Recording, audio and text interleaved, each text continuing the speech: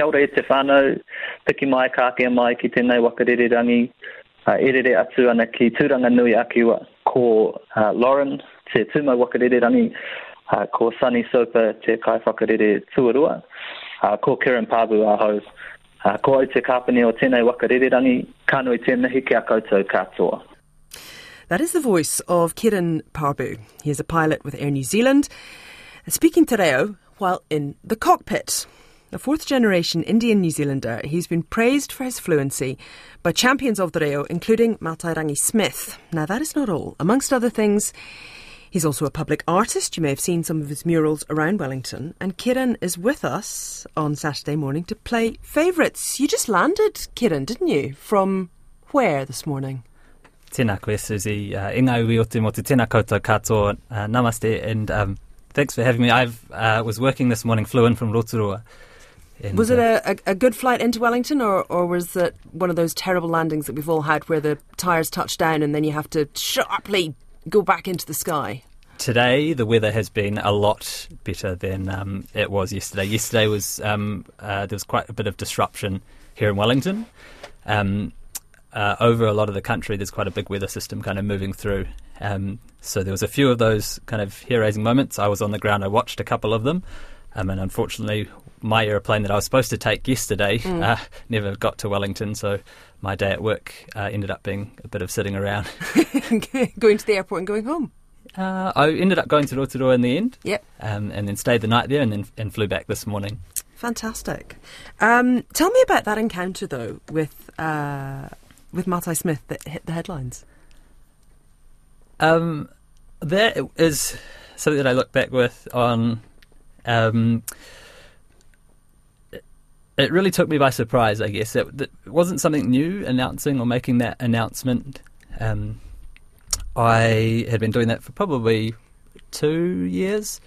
And you get feedback along the way. To have Mātai there and to praise me in that way, and then to use, I guess he leveraged his public profile, and it really kind of found resonance with a lot of people. And yeah, I guess I was just being me, and that's all I really try to do through life.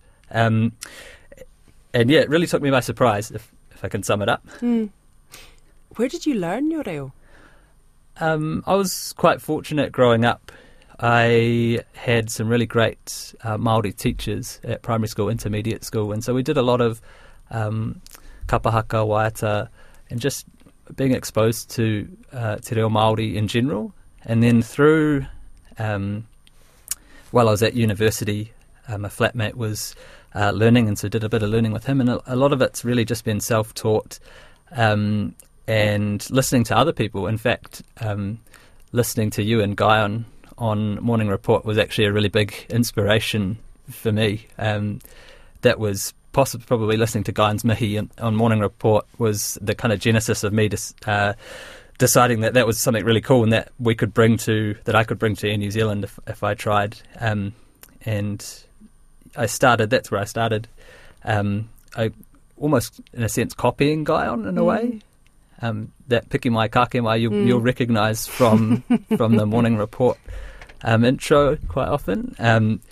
And yeah, I just thought he was really brave, and I know that he really put himself out there doing that, and he stood up for what he believed in, and I really believe in te reo Māori and the value of that, and so just really wanted to take that to work with me. What kind of reactions have you had, though, from people? Look, people generally, if they're not into it, they don't say anything, but the really cool thing is that when people are enjoy it, they'll really let you know. And so you have, everything people call out as they pass the flight deck when they're getting off the aircraft. One of my favourites, and one of my, I think, kind of all-time favourite moments working for Air New Zealand was an old koro who came up to the flight deck, said, I want to speak to the pilot. And you're a bit nervous at that point. You don't know what they're going to say. But he said, I'm just so proud of you for using te reo Māori. And he reached out his hand, and I thought he was going to give me a handshake, but he actually pulled me in for a hongi. And that, to me, was just a really uplifting moment, a reaffirming moment. And it's those little things where, I guess for people who speak Te Reo Māori, to celebrate those others who are speaking Te Reo Māori, that really uplifts them and helps kind of grow that movement. But yeah, that's probably my favourite reaction that I've had to date. That's really beautiful and a really special moment for both of you, and indeed for, I guess there would have been other people around, because when people are getting off planes, there's always people milling around who kind of become part of those situations as well. Yeah. Yep. Your first song that we're going to play, it's in Te Reo. Tell us a bit about it. I've always loved the song Bathe in the River by Holly Smith. And when they did that Waiata Anthem series, when they started, I first heard the song on 9 to Noon, actually. Bit of a we listened to a lot of RNZ around at our house. And I just thought that the real aspect of it added something to it. I just really loved it. It adds an element. It's really beautiful. And also the way in which Holly Smith talks in the little TVNZ documentary they made about this song, about overcoming her fear of using Te Reo Māori or singing in Te Reo Māori, that kind of resonated with me as well, because you do have to overcome that first kind of step and to get there. But what she's produced here and what I think Don McGlashan has produced in this song is it's really beautiful, and I think it's added and enhanced the song from its original version. Let's hear it. This is Holly Smith and Don McGlashan.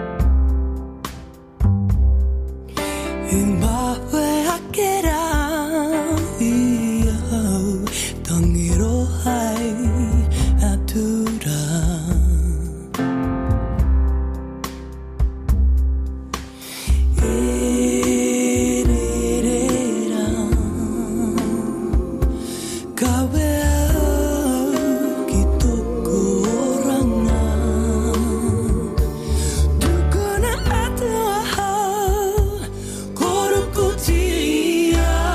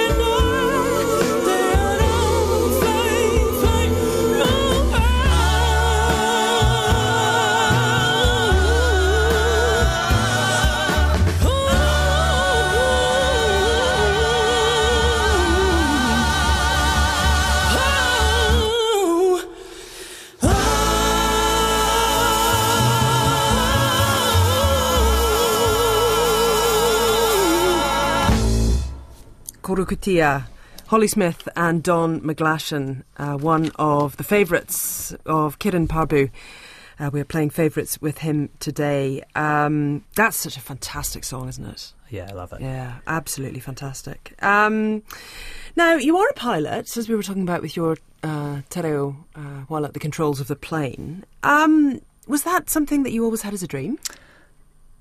No. Okay. How did you end up as a pilot then? So I grew up and I went through, I guess like most people, a number of ideas of what I was going to become when I was older. I think I always wanted to be a zookeeper.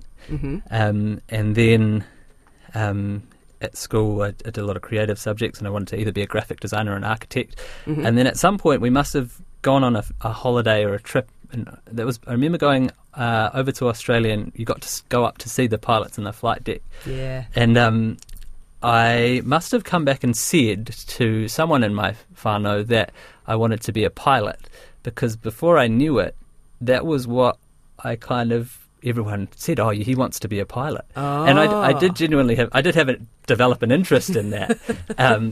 But everyone just kind of, you're going to be a pilot. He wants to be a pilot.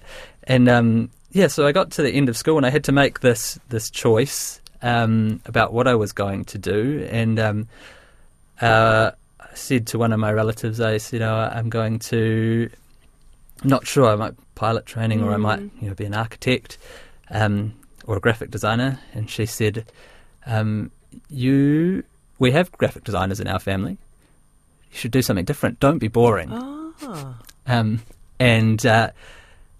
That was it's a moment that really has stuck with me in time, and I look back on that now, and she's unfortunately left us. But that whole ethos of go and do it and don't be boring. I think that's something that I've tried to keep with me throughout my life, and it's led me into becoming a pilot. And lots of other things. But I guess one of the things about being a pilot is, it takes a lot to become a pilot. Lots of people want to be pilots. I wanted to be a pilot. That's not happened. You really have to dig in to get there. Yeah. Yep. It was a pretty intensive program of training over about 3 years to become qualified as a commercial pilot, and then went further and did my training to become a flying instructor. And that's how I got my first job and kind of break into the industry. But it does require a lot of study and application. And I think you really do have to have a good passion for it to drive you through that, just like anything. I probably wasn't the greatest hands and feet kind of coordinated pilot to start with. I think I've kind of developed that better in that aspect over time. I'm sure people are glad to hear that. That's reassuring. Yes. But I think I was quite good at applying myself to the study aspect, and I think quite often if you can get your head around what you're supposed to be doing and how you're going to do it, eventually your body and the physical coordination skills catch up. I guess as well, you have to learn to deal with disappointment during the learning process. And this is something you've seen on sort of both sides of things with the flying school as well. Yes. You're an instructor too. Yes, I work as a flight instructor at a flying school called the Walsh Memorial Scout Flying School, and that's run over 2 weeks every January up in Matamata in the Waikato. And we bring in a whole bunch of airplanes to the airfield there, and we teach these young people who come from around the country about flying for 2 weeks. And if all going to plan, they'll be able to do their first solo flight at the end of that 2 weeks. It's pretty intense, and it comes with a lot of ups and downs, and especially for those young people, they are learning a really new skill, something that when they come, one of the requirements is that they haven't done any kind of or a much flight training before they arrive. So it's really fresh and it's really intensive, and being a teenager in that environment and it teaches them a lot about flying, but also a lot about themselves. And I was lucky; I had 3 great students this year who all I got to send up on their first solo flights. Oh, amazing! But they all had different challenges that they had to overcome, and they got to these bits where they kind of hit the stumbling block, and we had to talk about, well, the disappointment. It's good to feel disappointment, I think, because if you feel disappointment, you know that you're invested in it. And then we had to kind of work out how are we going to turn that disappointment into something positive. And they all worked really hard, and they managed to get to that stage where I was able to get out of the airplane while it was on the ground and send them up on their first don't parachute out while it was on the ground, and send them up to do their first solo flight around the aerodrome, come back, and then they come back and you see that elation on their face that they've achieved this massive goal, and it's just that's really fulfilling as a flight instructor and just as a human being in general, I guess. You've chosen a Billy Joel track which reflects the ups and downs. Tell me about that. Firstly, I was warned by a friend about playing Billy Joel on the radio. Why? Apparently back in the day, Billy Joel, it was quite tribal whether people liked Billy Joel or didn't. But I'll point out that I wasn't around in Billy Joel's heyday. So I don't know. I wasn't old enough in Billy Joel's heyday, so I don't know. So, apparently, yeah. Anyway, we're going to play Billy Joel. We're going to play a Billy Joel song. Text in if you if you really have some strong views about Billy Joel. 2101. The song features the kind of that line in there. It's either sadness or euphoria, and it's got this great. I love the piano in it, and I think that line, kind of sadness and euphoria, is kind of reflects those ups and downs. And like I said, I think it's important that we have those emotional experiences in life, and that is what life is to me. And if we have those experiences, I think we know that we're living. Well, this is Summer at Highland Falls by Billy Joel.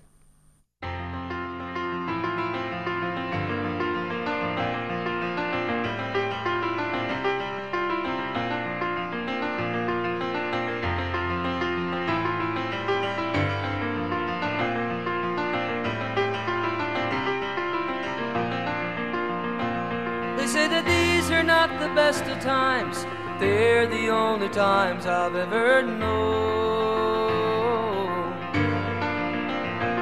And I believe there is a time for meditation in cathedrals of our own.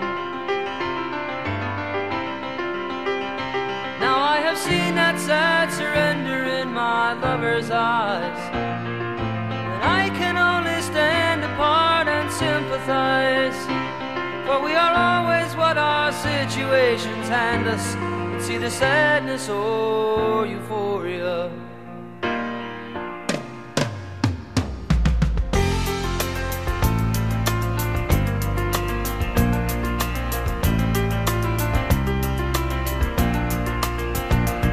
So we'll argue and we'll compromise and realize that nothing's ever changed.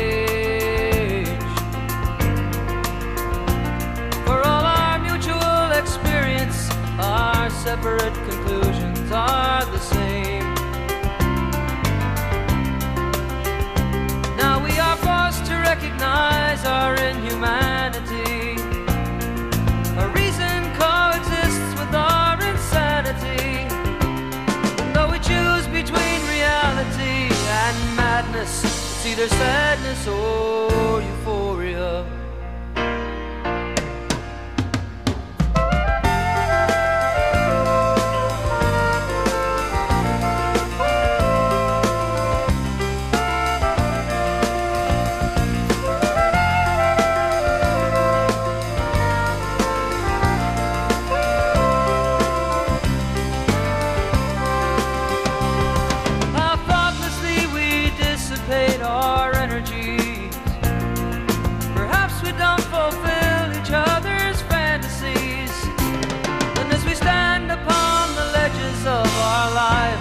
With our respective similarities,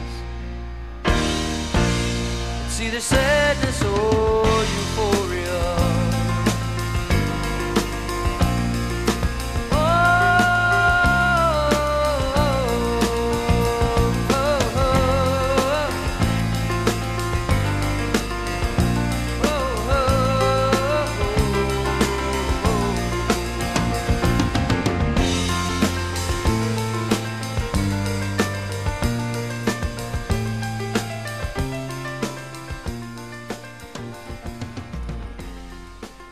That was Billy Joel, which some of you are enjoying and some of you are not. I don't understand this why people... Anyway, we played some Billy Joel there. But there's no more Billy Joel. So if you were struggling with that, stay with us, because so many people are enjoying this conversation with you, Kiran. This person says, nice interview until Billy Joel. He has to be one of the most boring singer-songwriters ever, no matter what age you discovered him. Never mind.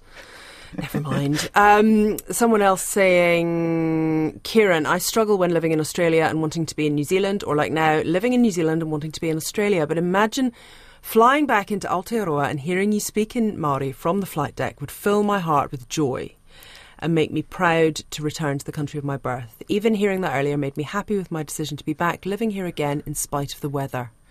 That's from Colette. Nicola Toki of Forest and Bird has been in touch saying Kieran's an absolute legend.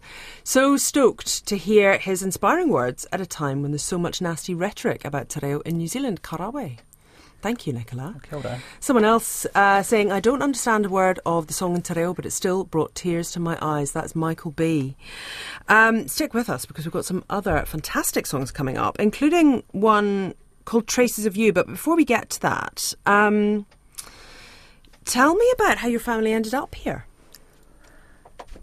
My family is from India, of Gujarati origin, which is a state on the western coast of India. Mm-hmm. And my great-grandfather moved or decided to leave India in search of a better life.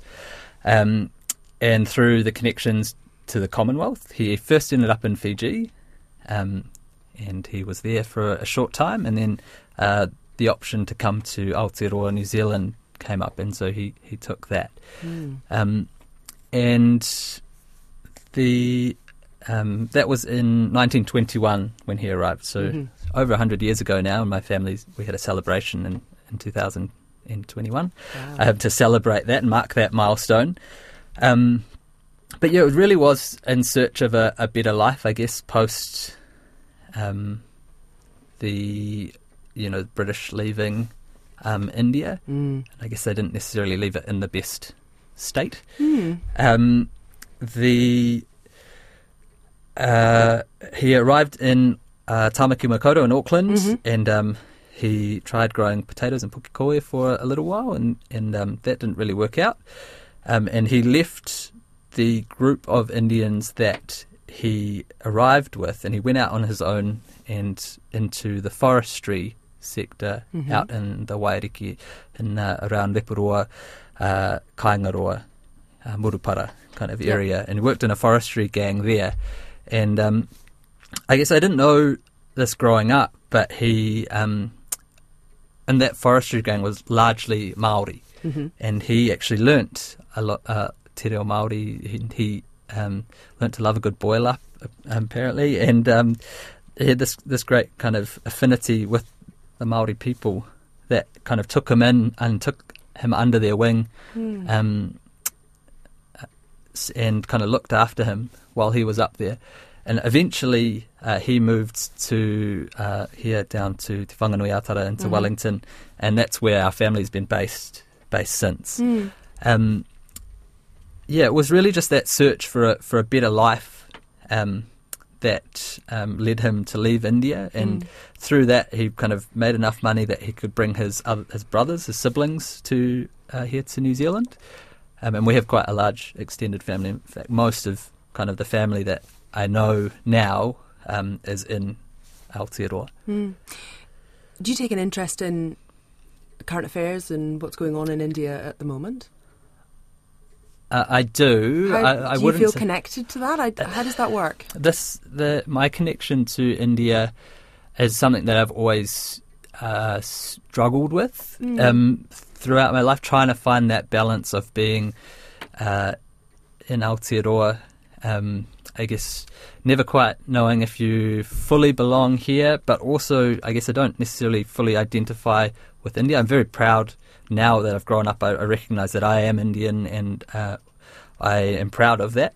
But there's things about India that I do like. I think it's very enterprising. If you look at it now, it's developing very quickly. They're doing some great great stuff. They had launched their lunar landing mission last year, and they were successful, and they did that on a shoestring of a budget compared to some of these other far more developed nations in that aspect, the Chandrayaan rocket, I think that was called. But there's also aspects of India that are kind of embedded in this kind of patriarchal kind of colonized kind of sense around the treatment of women and the rainbow community, which I, as a reasonably progressive person, I kind of don't really associate with. So there's bits of India that I really do associate with, and bits that I don't. I'm still, I guess, always trying to find that balance in my life of where that sits. So tell me about Traces of You, which is the song we're going to play shortly. I guess, like I said, it's trying to find that balance between tradition and assimilation.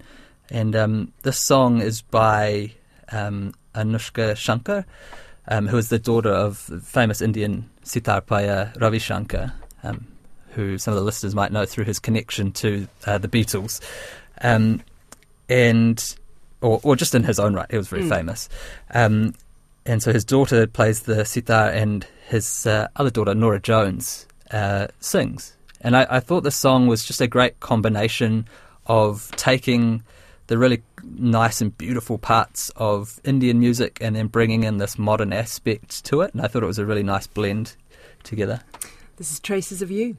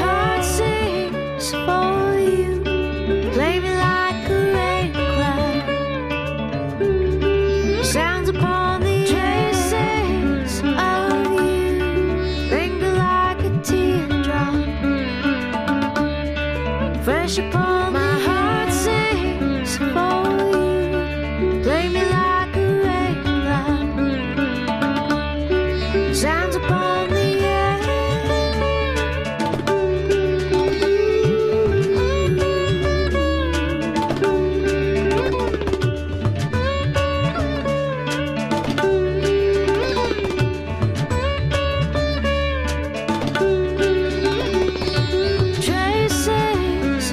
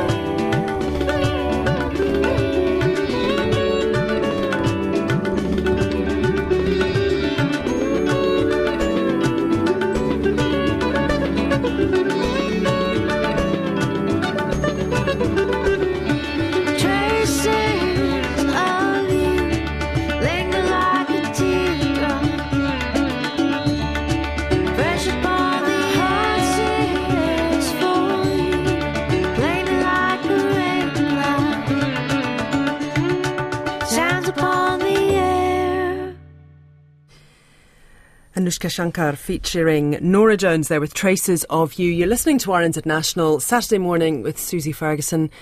I'm talking with Kiran Parbhu this morning. Matty says, lovely interview with Kiran. The power of Te Reo Māori to reach people's hearts is very special. Listening to a whai kōrero by an elder from the Whanganui River moved my Welsh mother to tears, although she didn't understand one word. It is indeed a national taonga for Aotearoa, New Zealand. Erica says, Morena, this is such a cup-filling interview, a great example of the rich culture that we have in New Zealand, the value of continually learning and the role of language enhancing our lives, inspiring me to keep going on my te reo journey. Ngā mihi korua. Thank you to Erica for getting in touch with us. 2101 if you want to get in touch with us. Kiran, sport is a big deal for you. You do all manner of things, but ocean swimming, it's a bit chilly around here sometimes. Oh, it's quite tropical at the moment. Well, at the moment it's all right. Even I get in the water at the moment, but that's, Yeah, I mean... only if it's warm. Yeah, I've been swimming without a wetsuit down in the Wellington Harbour for the last couple of months. The water's up at about 18 degrees Celsius, which is pretty good here for Wellington. And I go down in the mornings and I join our swimming group, the Washing Machines. We all go out for a swim, and we all meet up afterwards. And I think the real appeal is that we meet up for a coffee afterwards. Yeah. That sounds coffee good. and scones always. Coffee and scones, but I guess in the winter, when are you going to have to dig out your wetsuit again? I try and delay that as long as possible. But I guess we were talking before, I'm a pretty slight person and I lose the body heat pretty quick. So once the water gets below about 14 degrees, I'll need to chuck the wetsuit back on to make sure I can stay warm enough. Do you get that euphoria, the euphoria, the cold water therapy thing that people talk about? People talk about it a lot. I don't necessarily get it. Okay. Unfortunately, I enjoy the euphoria of being out in the water. I think that's really, it's kind of isolating, but we get out in the water in the harbour in the middle of winter and the sun's rising and it's a beautiful still morning, and the Wellington Harbour is just picturesque. That's the euphoria that I get. Is it an octopus's garden out there? Never seen an octopus, and I would kind of like to, but I think I'd also be kind of mildly terrified at the same time. There's a few jellyfish around at the moment. There sure are. Yeah, mainly just the moon jellyfish, which are harmless, and they kind of bump into you, or I bump into them as I swim along. And we've seen some fish, and occasionally the stingrays come scooting along the Freiburg beach, and they're always so graceful to watch. Amazing, eh? I love the marine life that we have around Wellington. Well, let's hear from the Beatles.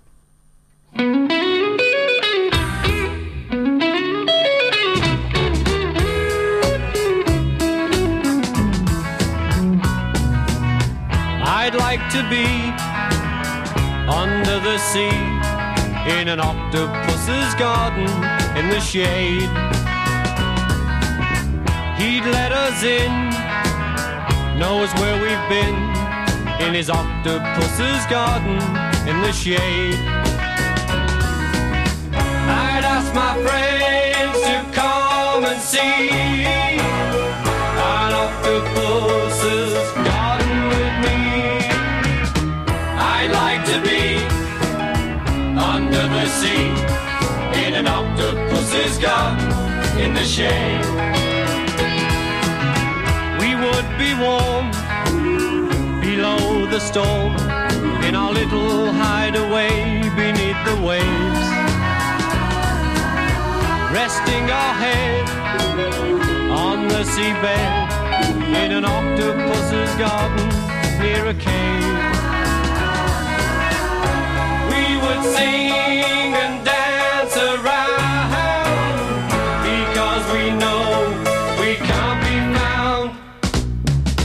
I'd like to be under the sea in an octopus's garden in the shade.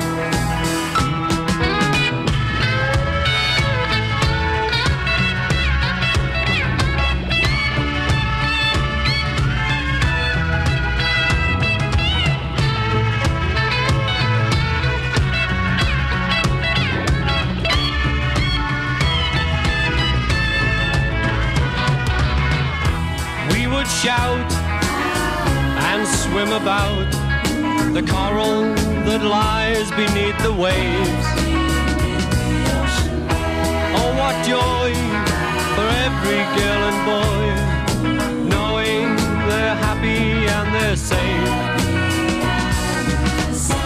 We would be so happy, you and me, no one there to tell us what to do. I'd like to be under the sea in an octopus's garden with you.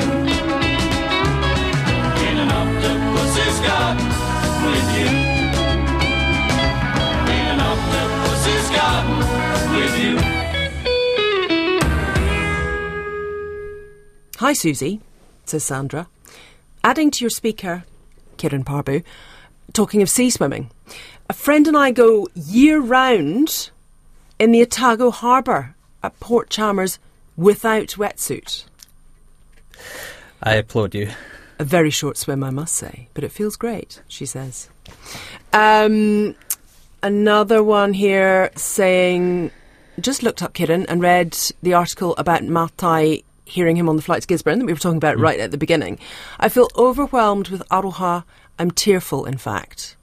I'm in my 60s and missed any opportunity to learn te reo in my day. It's never too late. This person saying it should be compulsory in primary schools. I'm so proud of Kiran. Oh, thank you. Kia ora. Thank you very much for your text messages. Now, another song, because time is marching on here. You're a bit of a fan of Schitt's Creek, the TV show, and we're going to play Simply the Best. Yes. Why is that? I really, love the show Schitt's Creek. It's charming, it's funny, and it has these really little cool moving moments in there. And one of them is character David explaining his sexuality to his friend Stevie. And she uses the analogy, I thought you were a red wine drinker, but now I'm not so sure, maybe you drink white wine. And he comes up with the line, I like the wine, not the label. And that's really resonated with me because that's how I kind of feel in life. I identify as bisexual, and I've never said that publicly before, but it's something that I've known about myself since pretty much when I was at intermediate school. And that I like the wine, not the label. Yeah, pretty much really summed it up for me. I just like people, and I hope that the people that I meet are kind-hearted, that they're genuine, and that they're interesting. And I don't think people who know me will be too confused about that, or too shocked by that, but maybe a little bit confused because I have been in a heterosexual relationship for 14 plus years now. And my partner Stacey, she's really wonderful. She was the first person that I ever came out to, actually. I came out to her when after we'd been dating for about 18 months, and I figured that it had to be honest about it at some point. And I thought that might be a deal breaker for her, but she said no, and she's been my biggest supporter and since, and I'm just so full of gratitude for that. And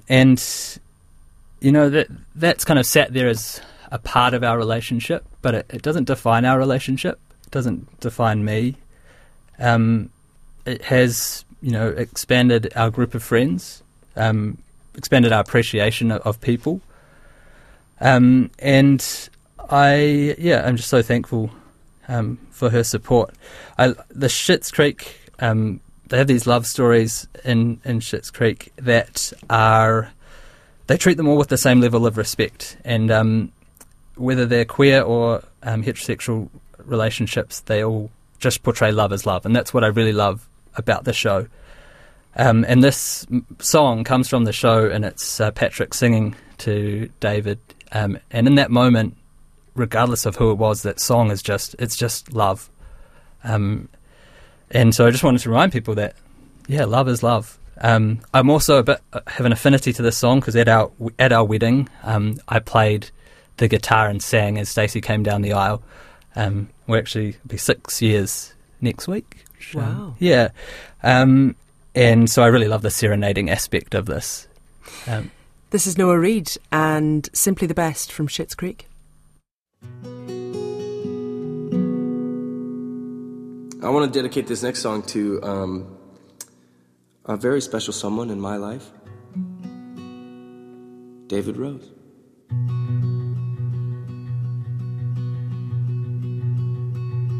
I call you when I need you and my heart's on fire. You come to me wild and wired. You come to me and give me everything I need. Give me a lifetime of promises and a world of dreams. Speak the language of love like you know what it means. And it can't be wrong. Take my heart and make it strong, babe. You're simply the best. Better than all the rest. Better than anyone I've ever met. And I'm stuck on your heart. I hang on every word you say. Will tear us apart. Baby, I would rather be dead. In your heart I see the start of every night and every day. In your eyes I get lost, I get washed away. Just as long as I'm here in your arms, I can be in no better place. You're simply the best. Better than all the rest. Better than anyone I've ever met. And I'm stuck on your heart. I hang on every word you say. Will tear us apart. Baby, I'd rather be dead. Oh, each time you leave me I start losing control. Like you're walking away with my heart and my soul. I can feel you, babe, even when I'm alone. Baby, don't let go, 'cause you're simply the best. Better than all the rest. Better than anyone I've ever met. And I'm stuck on your heartbeat. I hang on every word you say. Will tear us apart. Oh, well, I would rather be dead. Ooh.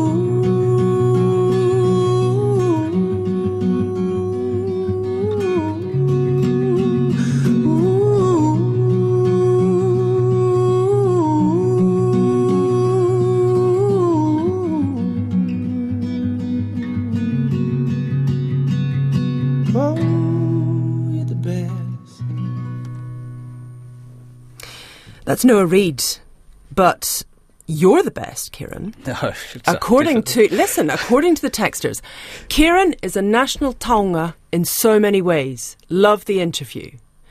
This one says, Kiran for Prime Minister. No. He is exactly what Aotearoa needs. He is fearless and kind. Kia kaha e tama. Kia ora. There you go. You're the best, Kiran.